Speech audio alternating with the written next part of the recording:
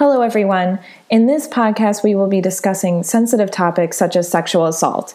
It's important to take care of yourself while listening. Some suggestions are listening while you're in a healthy headspace or knowing who you can reach out to if you become upset. Our 24/7 helpline for crisis calls based out of Central Florida is 407-500-HEAL. By contacting the national hotline at 1-800-656-4673, you can get support and learn about your local resources. There's always someone ready to help.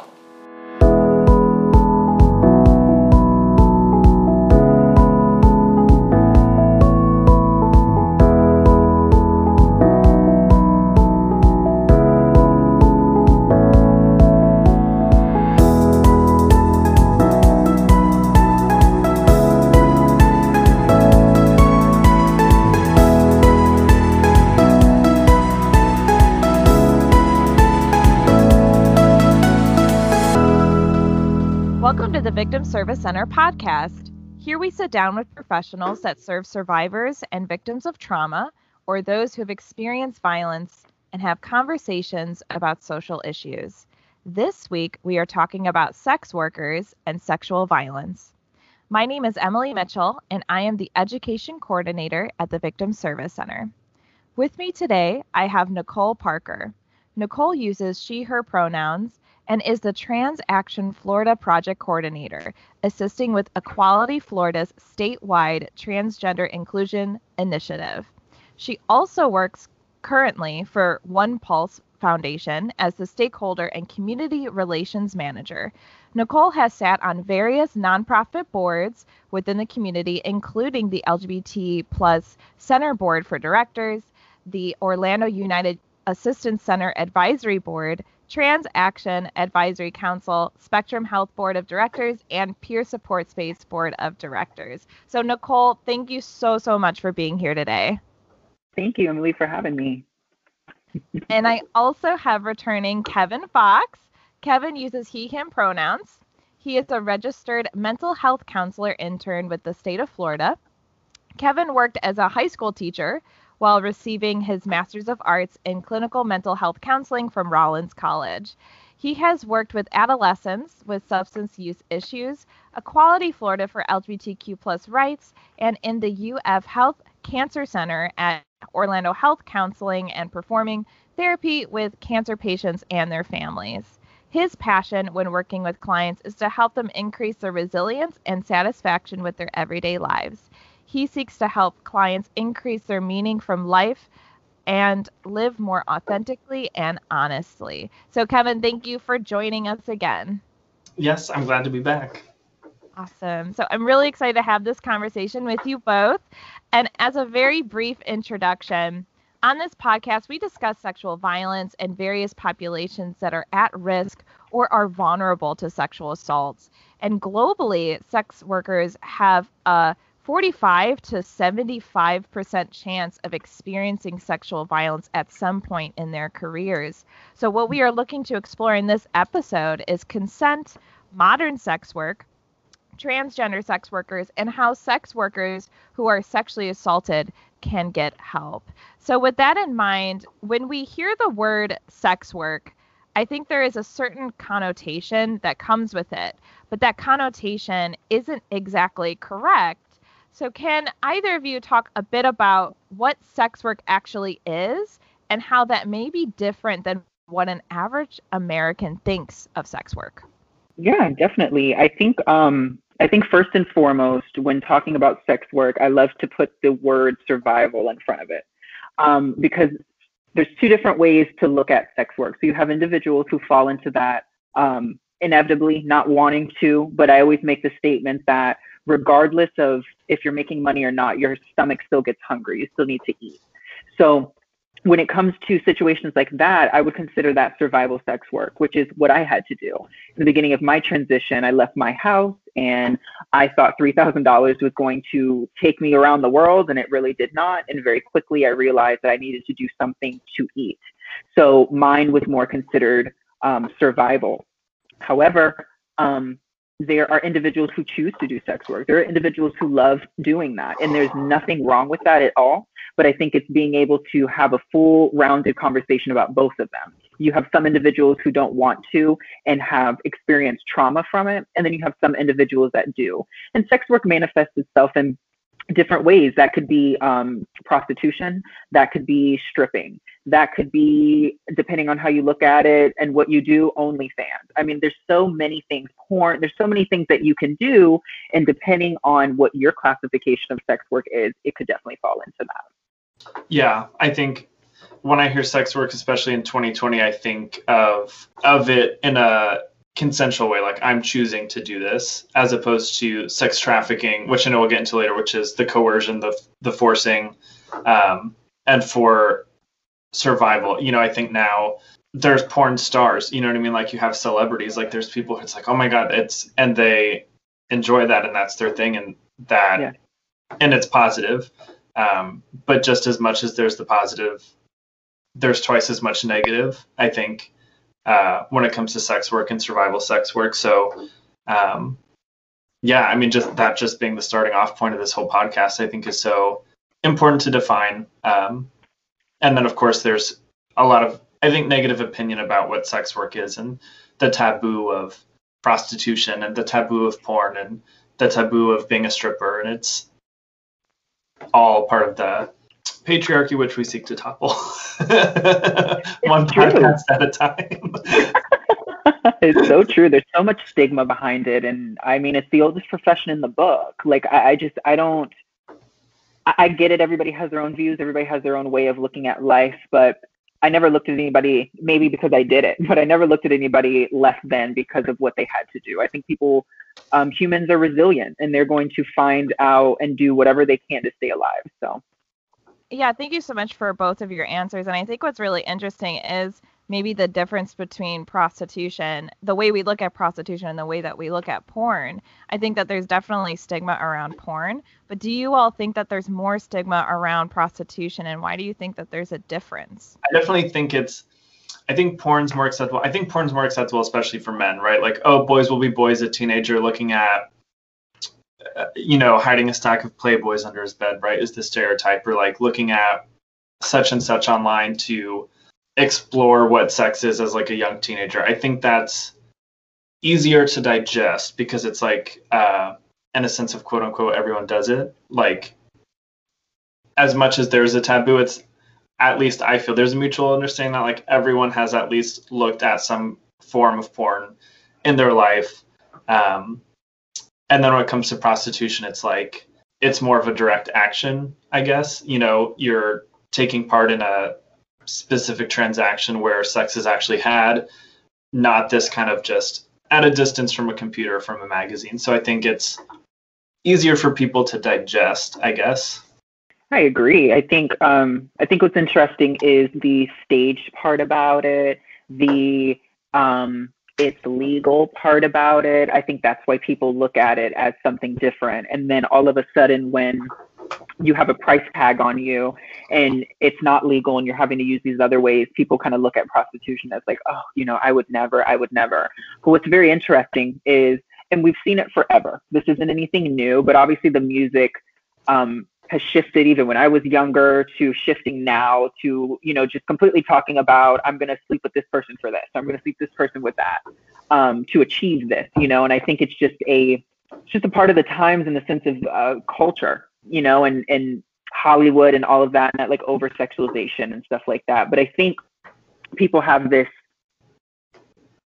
skewed view of it. I think that you start to see your favorite Instagram star on OnlyFans and you think this is only what sex work is, or, oh, I'm in my house, I'm safe, not realizing that there's individuals that put their life on the line every day to go on the streets just to make some money to eat and put a house over their head. So it's a broad and very difficult conversation.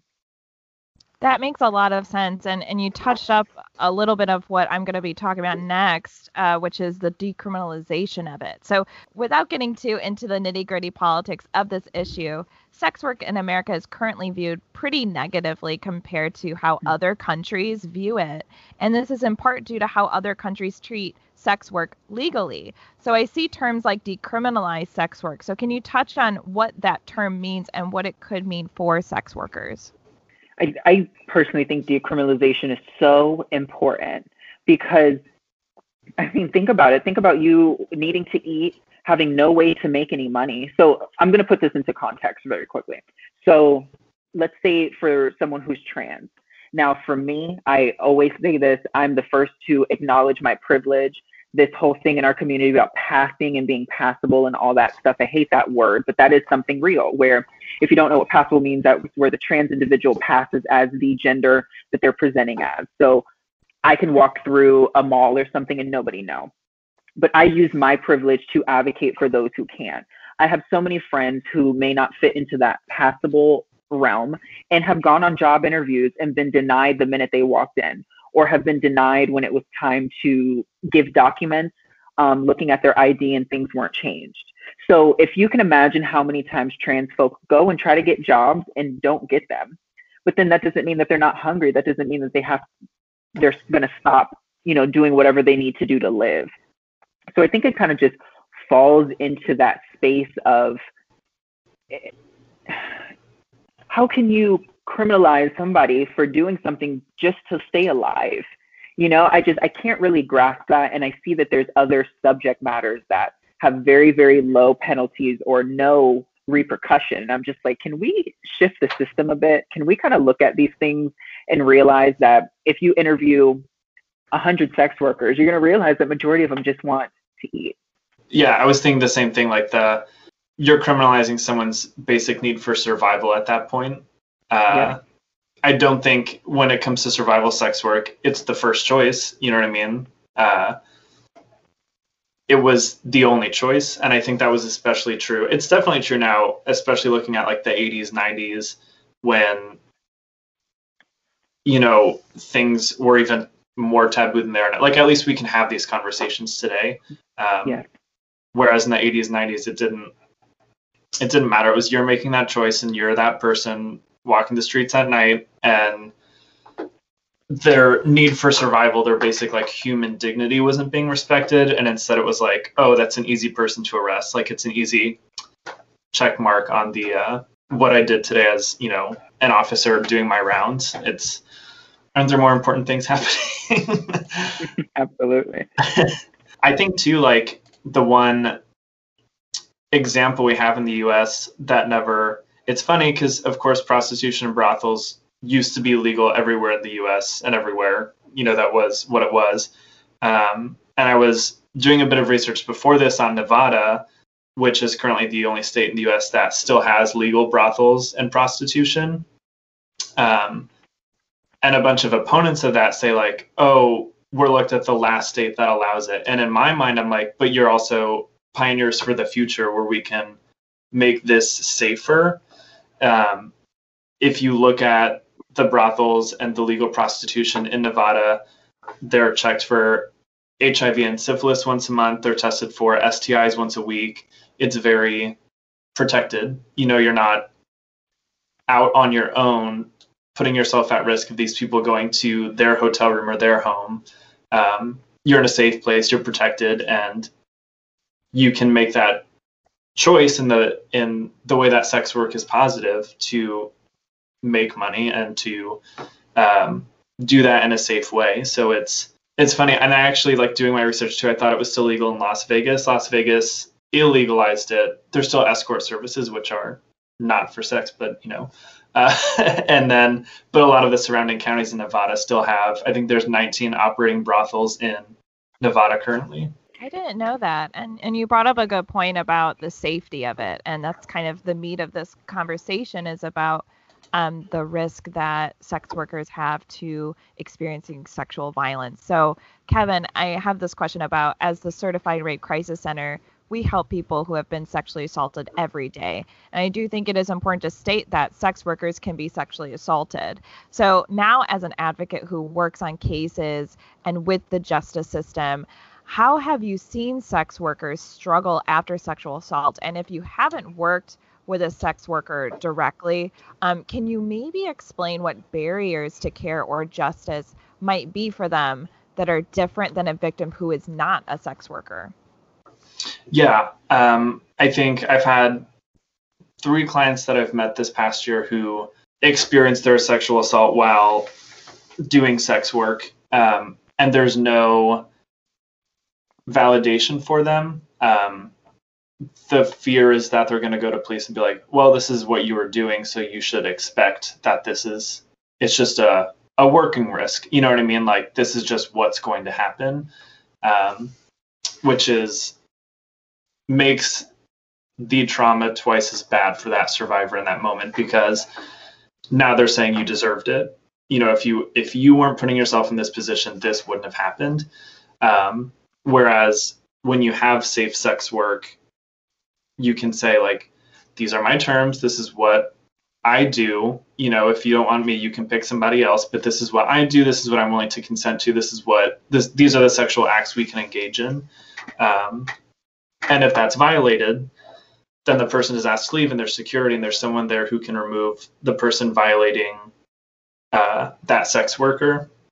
But here, with the clients that I've seen where it's survival sex work, they have no one to turn to, because if they go to the police are going to say, why were you, or the fear is that the police, you know, hopefully we have and there are officers who have validated and said, like, we're not charging them for the sex work, what we're focusing on is the assault. For those officers, I'm grateful, but that's not always the case. And the fear and the stigma is, I'm going to go and I'm going to be the one getting arrested because of what I had to do to feed myself or pay for a hotel room so I could lay my head down to sleep tonight. And there's so much judgment and shame that then accompanies that. So, yeah, I think there's twice as many hoops to jump through healing from that trauma, going to the police, feeling like there are people backing you up. And so I think just on that alone, it's so scary. And for those clients and for those people who are in that situation, the sexual assault they experienced is still valid regardless of what was happening. You know, it doesn't make it any less of a sexual assault just because you agreed to pay for a certain sexual transaction and someone went too far and violated that. And I think a lot of people have trouble understanding that in the sense of victim blaming. You know, if you weren't wearing that, if you weren't doing that, if you weren't at that club at that time, or if you weren't so drunk, it's all the same to me as far as that victim blaming. So, and it's tough. Yeah. So that's where the system needs to step up and be better for these people that are sex workers. That makes a lot of sense. And what you said about how it's a worker risk really resonated with me, because when I do my trainings on sexual harassment, for example, we show a video of a woman who is a bartender. And she said, oh, I know that, you know, being harassed as a bartender just comes with the job. And I like to say, no job in their description says must endure sexual harassment. And I think that that's really important to highlight as a sex worker too. No job says must endure sexual assault. And I can see why it would go into that victim blaming mentality. So I really appreciate you sharing your thoughts on that. Nicole, I have a question. Speaking of my trainings, in my sexual assault trainings, we talk a lot about myths versus facts and also misconceptions. And I think a struggle in the sex worker community as an outsider looking in is this myth of no one wants to do it when some people choose that work. But yet, on the other hand, there truly are those who are forced into sex trafficking or doing sex work just to survive, as you all have been mentioning. So can you talk a little bit about this dichotomy with sex work? Yeah, so it's such a broad topic that, I mean, you can kind of go really any way with it. But when you really look at it, if you're looking at, you know, sex work as a whole, let's take the side of individuals who want to. So you have people who, may be escorts, maybe porn stars, do OnlyFans, do anything, you know, webcam or anything like that. And that's the job that they choose to do. That's the job that they want to do. They understand the circumstances, they understand the repercussions that kind of come with that, and they are completely fine and willing to do that. And me, myself, I know many individuals who do and never have any inkling of wanting to leave, don't look at it as traumatic or anything other than just a job, and they enjoy it. And I think as a human, you are allowed to enjoy what you want to do, and you're allowed to do what you want to do as long as it's not harming others. So I think what happens is people like to blend these conversations together. So then let's jump over to the side of someone who was forced in, someone who had no choice but to do it. These are the individuals that you're going to find that have trauma behind it. These are the individuals that are diagnosed with PTSD or anything in that realm. These are the individuals that are going to have very triggering moments, whether that's going to a hotel. I can give a real life example about that. I stopped sex work in 2015. I was in it for 3 years. And in 2017, I got into a 4-year relationship after that. So luckily I had some type of support.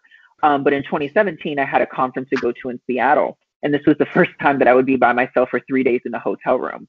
And it was extremely, extremely triggering for me because I didn't have anybody with me. The way that the bed was made, the way that the key card sound, all of that triggered me. And for me, someone who was diagnosed PTSD from childhood trauma plus my sex work, I'm in the lane of I found it traumatizing. I'm in the lane of I would stop that life 5 years ago and I'm still in counseling for it. Now, my experience is not the same as everybody else. I could call up a friend who's like, I never had a traumatic experience in my life and I genuinely enjoy doing this. So I think you can't look at it in one and the same. I think you have to look at it very much circumstantial. You know, what are the circumstances around it? Who is the individual that's talking to you? And I think that's kind of how you differentiate it. And I get it. In society, it's easy to judge, but you can judge about anything. People judge you on the way that you look, the way that what car you drive, what job you do, what you eat, what you don't eat. This is just another thing that people can judge you on. But I think if anybody's listening and kind of has a skewed view of it, I think it's more just an understanding of what humans go through and sometimes what people have to do to survive. Absolutely. Thank you so much for sharing that and for sharing your real life example and your story as well. I can definitely see how things can be triggering, especially if you're forced into it. And I think us kind of normaling the conversation is really, really important. So I'm glad that we have this space. I also wanted to talk a little bit about sex work as it relates to the trans community and their history with sex work. This kind of relates back to doing sex work to survive. TV shows like Pose and even the local news show that some in the trans community end up doing sex work as a means to an end. And the 2015 National Transgender Discrimination Survey found that 12.8% of participants in the survey had participated in sex work. So the survey also found that family rejection more than doubled the likelihood that someone would participate in sex work, and that 48.1% of those who had done sex work also reported experiencing homelessness due to bias. So there are obviously a lot of intersections at play here. But can you explain why the trans community and sex work has become more intertwined? Yeah, I think so. Trans has always been taboo. When I look at the acronym LGBTQ, I always say the T is silent. Trans people are always the first to fight for everybody, but the last to be fought for. And I think it's always been that way. Pose is a phenomenal resource in the sense of from age 15 to when I transitioned 19, I was obsessed with ballroom culture. So everything that is based off of is very real and has been happening for 40, 50 years. These balls still happen in New York City to this day. And what the ball culture really allowed me to see is being uplifted for who you are and what you bring to the table. And that was the beautiful thing of it. And I love that this generation has Pose to look at, because the episode where Blanca, one of the trans women, goes into the gay bar and the gay man is like, you can't be in here. You're a freak of nature. I don't think people realize that. People think that it's the LGBTQ community as a whole, but they don't realize that there's a lot of L, G, and B who look at us like the freaks of the community. We've gone too far, we do too much, and we ask too much. And that's a real thing. And also so think about transitions have changed. Back in the day, you transitioned to look as passable as you could, because if you didn't pass, you were going to get beat up, killed, or something of that nature. So these individuals that were going to get jobs and things like that, it wasn't as easy back then. Name changes weren't a thing. all that stuff. So then no matter what you look like, if you go and your identification says one thing and your employer finds out, there wasn't non-discrimination policies back then. There was a lot of factors that kind of came into why trans folks are kind of the leading ones that are in sex work. And as time has gone on, I think it's something that is kind of passed down. And I'll be honest with you, I had an individual who's significantly older than me, but helped me to transition and let me know the only way you're going to have enough money to transition is doing sex work. If you work a job, it's going to take you 30 years to do it. And when you're young, you're impressionable.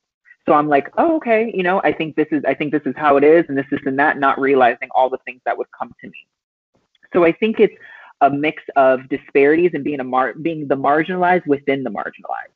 So if you consider LGBTQ people marginalized, imagine being a trans Black individual. You know what I mean? So you are just on the lowest part of the totem pole. So I think there's a factor of that, and then a factor of it kind of being passed down generation to generation, basically saying this is how we survive. Many other factors, of course, but those are kind of 2 or 3 that I can kind of thread through. But a lot of things kind of go into that, absolutely.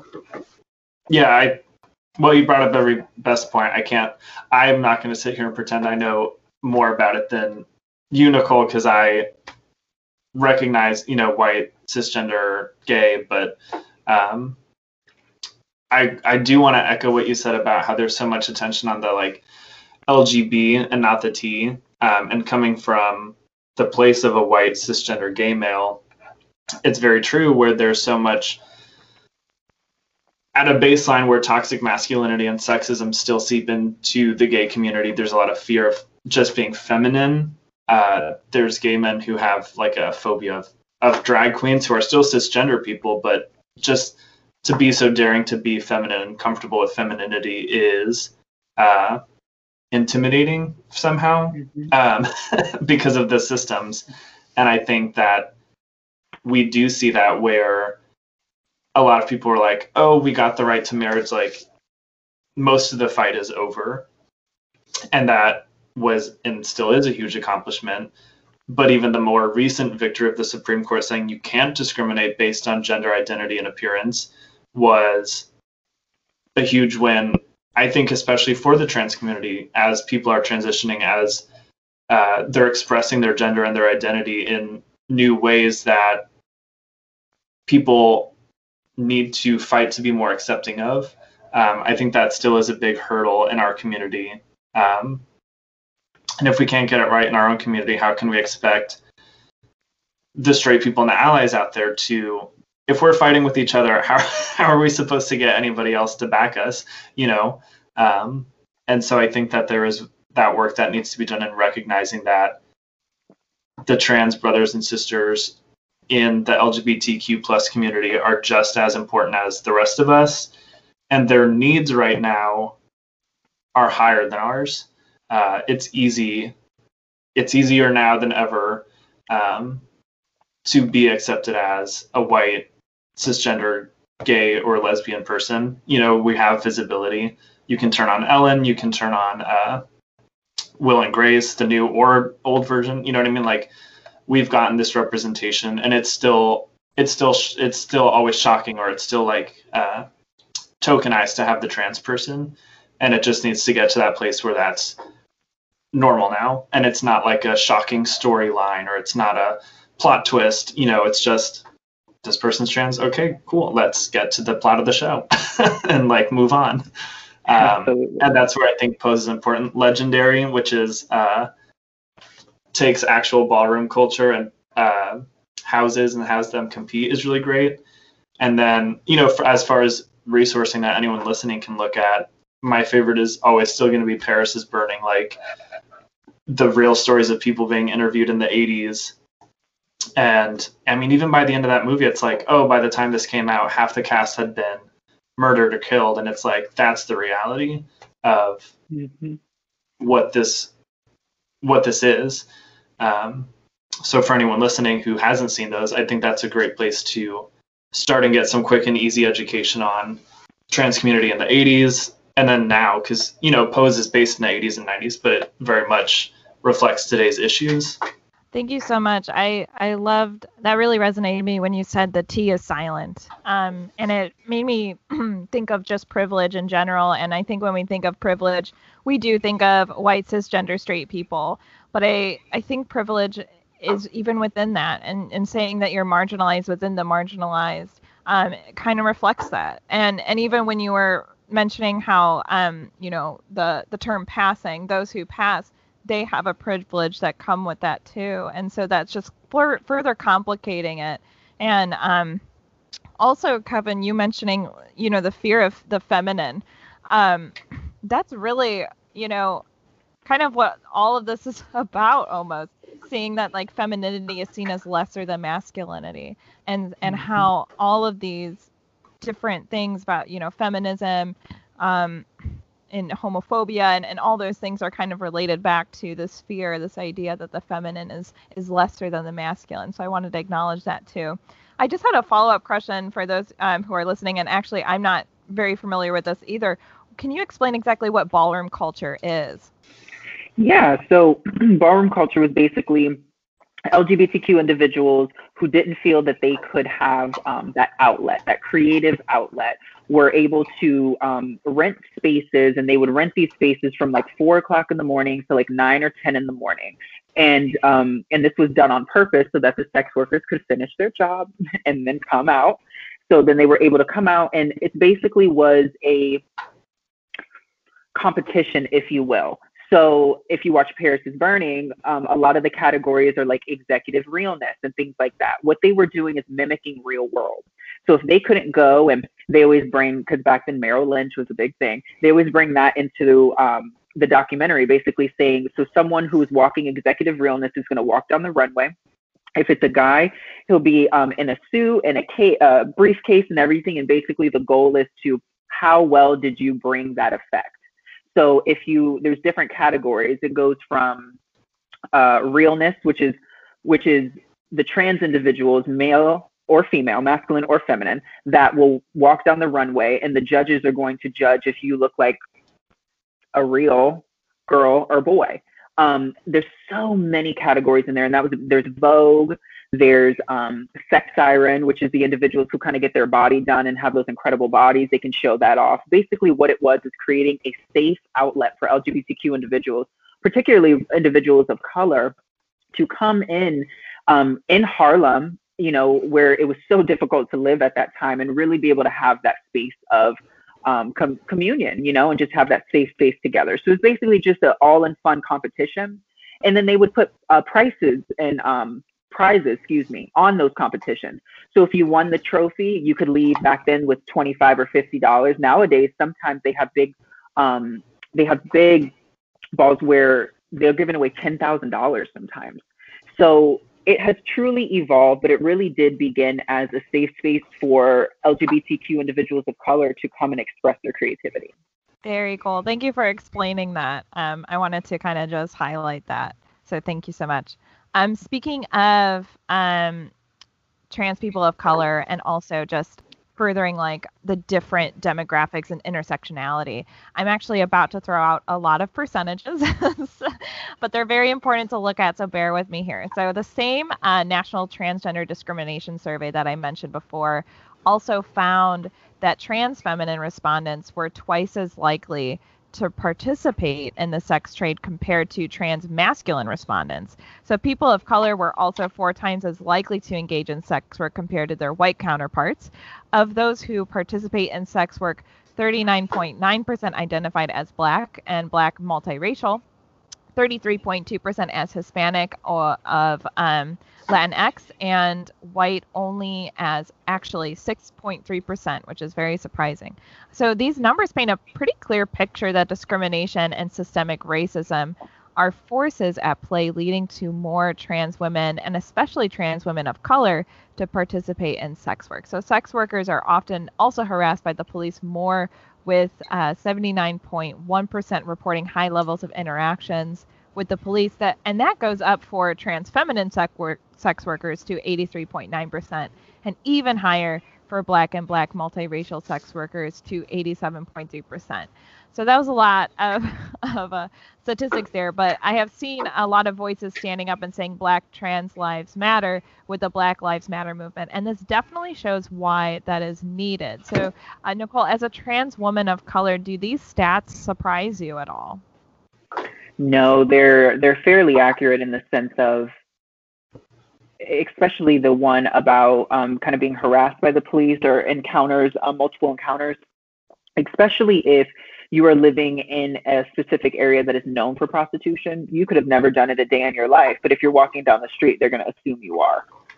And a lot of the times that situation happens. I know many people who have been incarcerated off of falsely being accused of prostitution. And I've asked these individuals flat out, I'm not the cops, tell me where you're doing it. And they're like, no, if I was, I would be honest about it. But I wasn't this time. I was walking to Walmart. I was walking to the store. I just needed to go get something. And just because my skirt may have been short, my shirt may have been low, they assumed that I was a sex worker. So I think there's a lot to be said. And most people will say, well, don't walk down the street that way. Well, are we policing the way people are dressing, or are we trying to keep the community safe?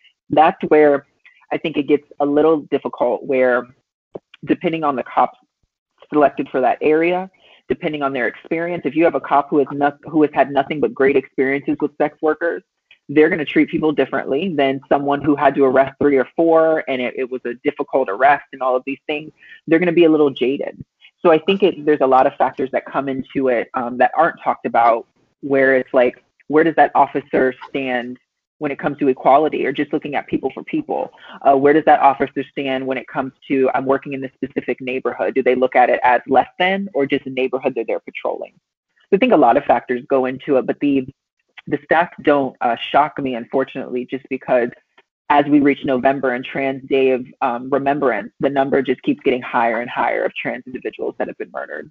Can you go a little bit about what that Trans Day of Remembrance is? Yeah, Transgender Day of Remembrance is November 20th.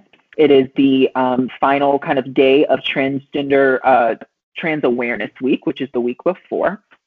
And the Day of Remembrance is created to really honor those individuals who really don't get the notoriety. Nowadays, we see, especially within the last 3 or 4 years, the big organizations making a statement when someone was murdered or things like that. But these killings have happened for years, and nobody but the community was honoring them. Nobody was doing visuals. The media wouldn't pick it up. So this was kind of one of those things, as we see in a lot, where the community took it upon itself and it's like, well, if you all aren't going to recognize it, then we are. And now it's spiraled into major colleges hold visuals. The big organizations like HRC and all of those have a specific page on their website dedicated to that. So it really has come a long way, but it really just started out as a community effort to really acknowledge those that we lost throughout the year. Got it. Thank you so much for highlighting that.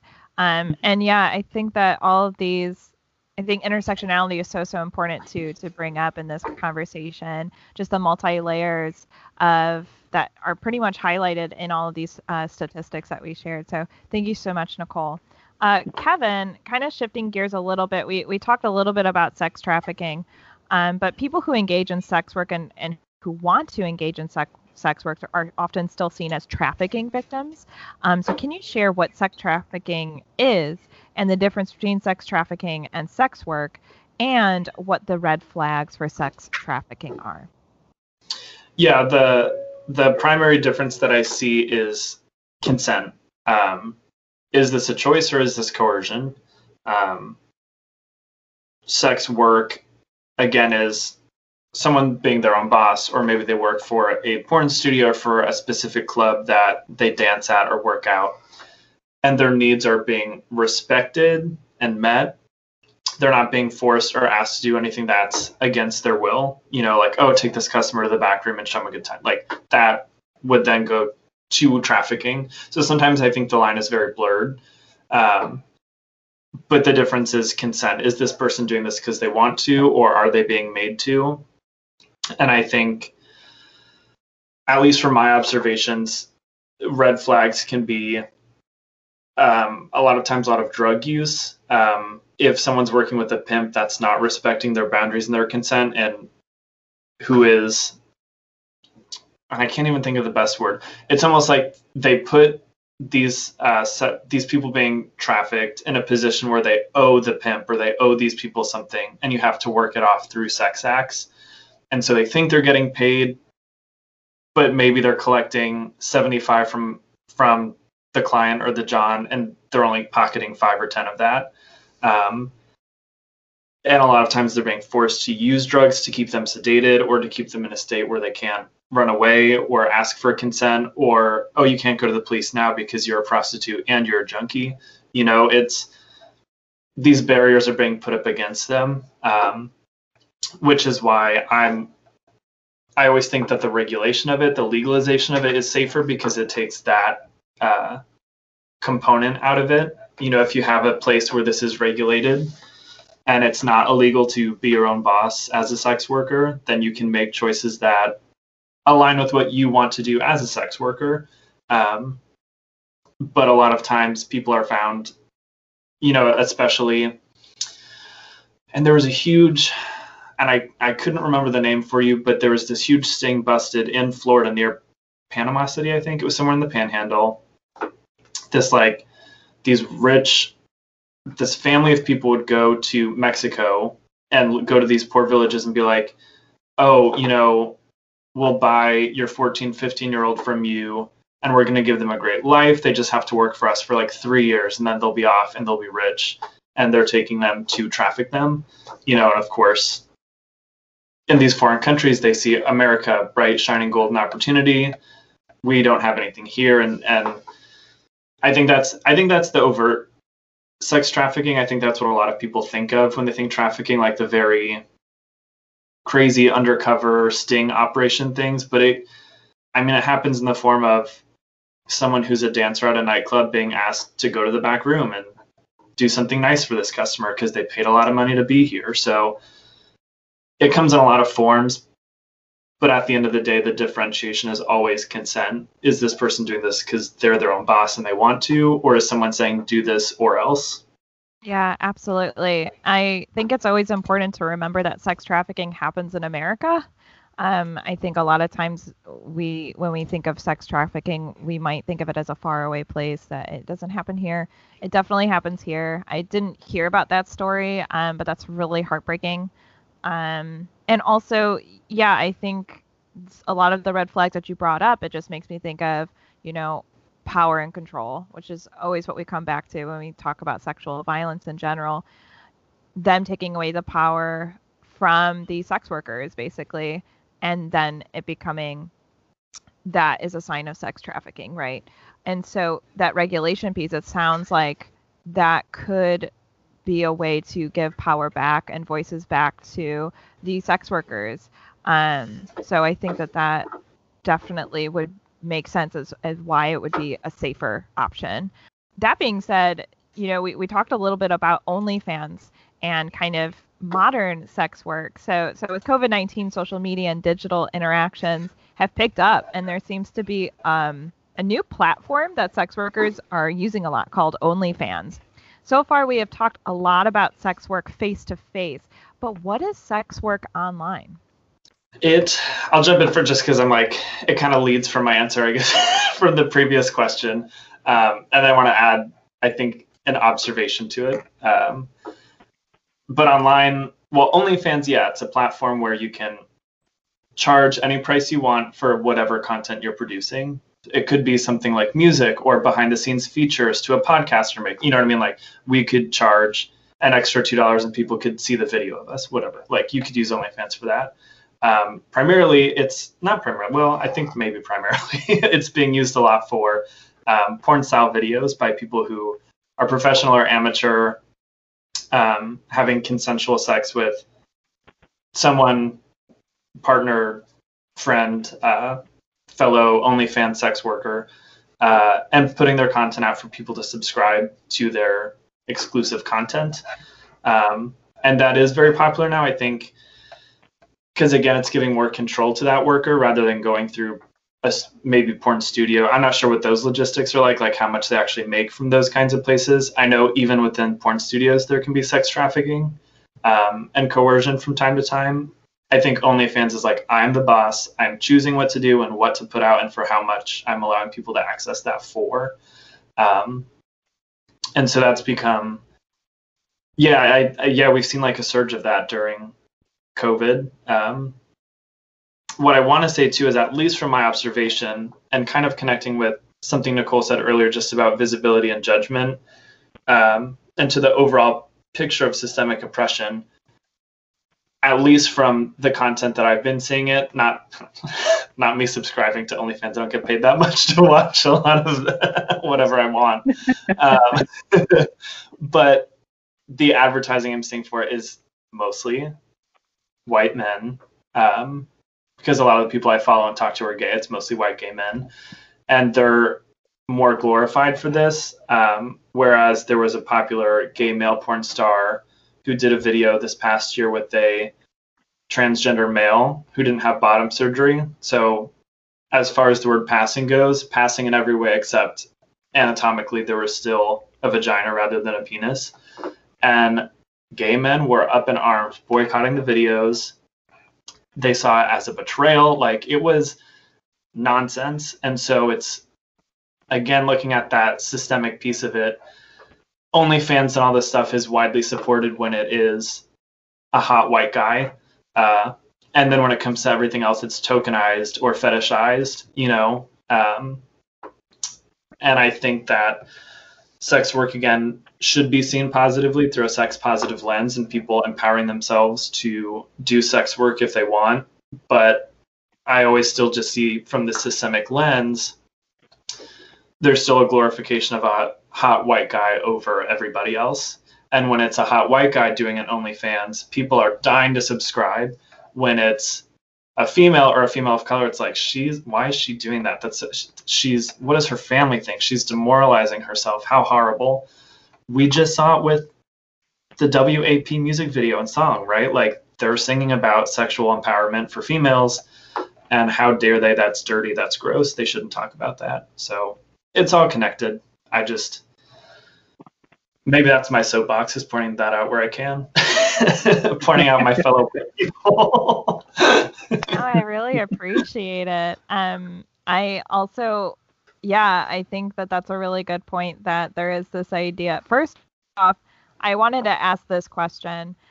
Do you think people, and Nicole, you can jump in at any time, of course, do you think people look at OnlyFans as sex work? I mean, what do you all think about that? Oh, no. No. It's not until it's something that you disagree with. So no, right now it's liberation. It's what's the difference of posting on IG in my lingerie versus somebody paying for it? No. There's a whole interesting mentality shift when it comes to OnlyFans. But webcamming, which has been happening since 2001 or whatever, when the internet hit, this is the way it's happened. And people have always been looked at less than. But now, because your favorite celebrity has an OnlyFans, or now because it's just interesting when things are widely accepted, how it's viewed, versus when it's taboo, but been happening for years. It's interesting. It is. And I think that what Kevin, what you were saying about how, depending on who is, if a man is doing it, it seems like that is going to shift the way people look at it even further. And going back to, they always say, like, oh, that's someone's daughter, when they think of, someone at the strip club or something like that. But they don't think of the men who go to the strip club. I don't know, just kind of like that kind of mentality too. It definitely is from a systemic lens. That is a really interesting thing to bring up. Yeah, males, gay or straight, get a pass for porn, for going to strip clubs, for sexual content every day of the week more than women. And then, forget adding trans on top of that. You know what I mean? The more layers you're adding, the more people are fearful and scared and disapproving. Absolutely. And we talked a little bit about consent and boundaries, which are always really important. So I wanted to talk about that more. With any kind of sex work, of course, consent is important between the client and the worker. So how do these change, though, from face-to-face versus digital, if at all? I think consent is consent. So, I mean, it may change in the sense of you may have to type it versus telling somebody. But I think and I mean, obviously in person, there can be a lot more things that can go wrong. The individual isn't in front of you literally.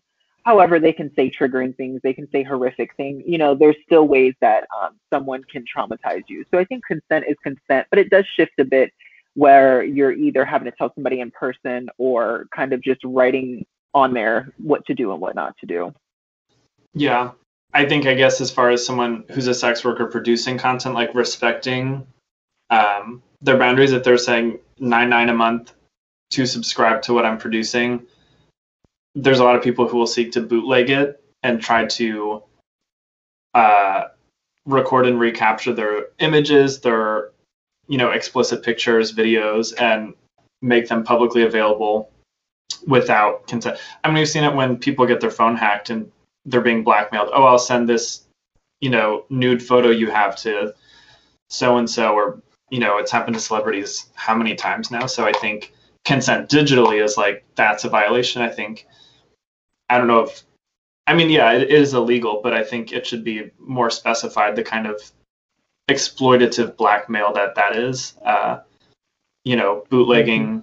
If someone's a sex worker making videos, respect the price that they're asking. Don't bootleg it and devalue them.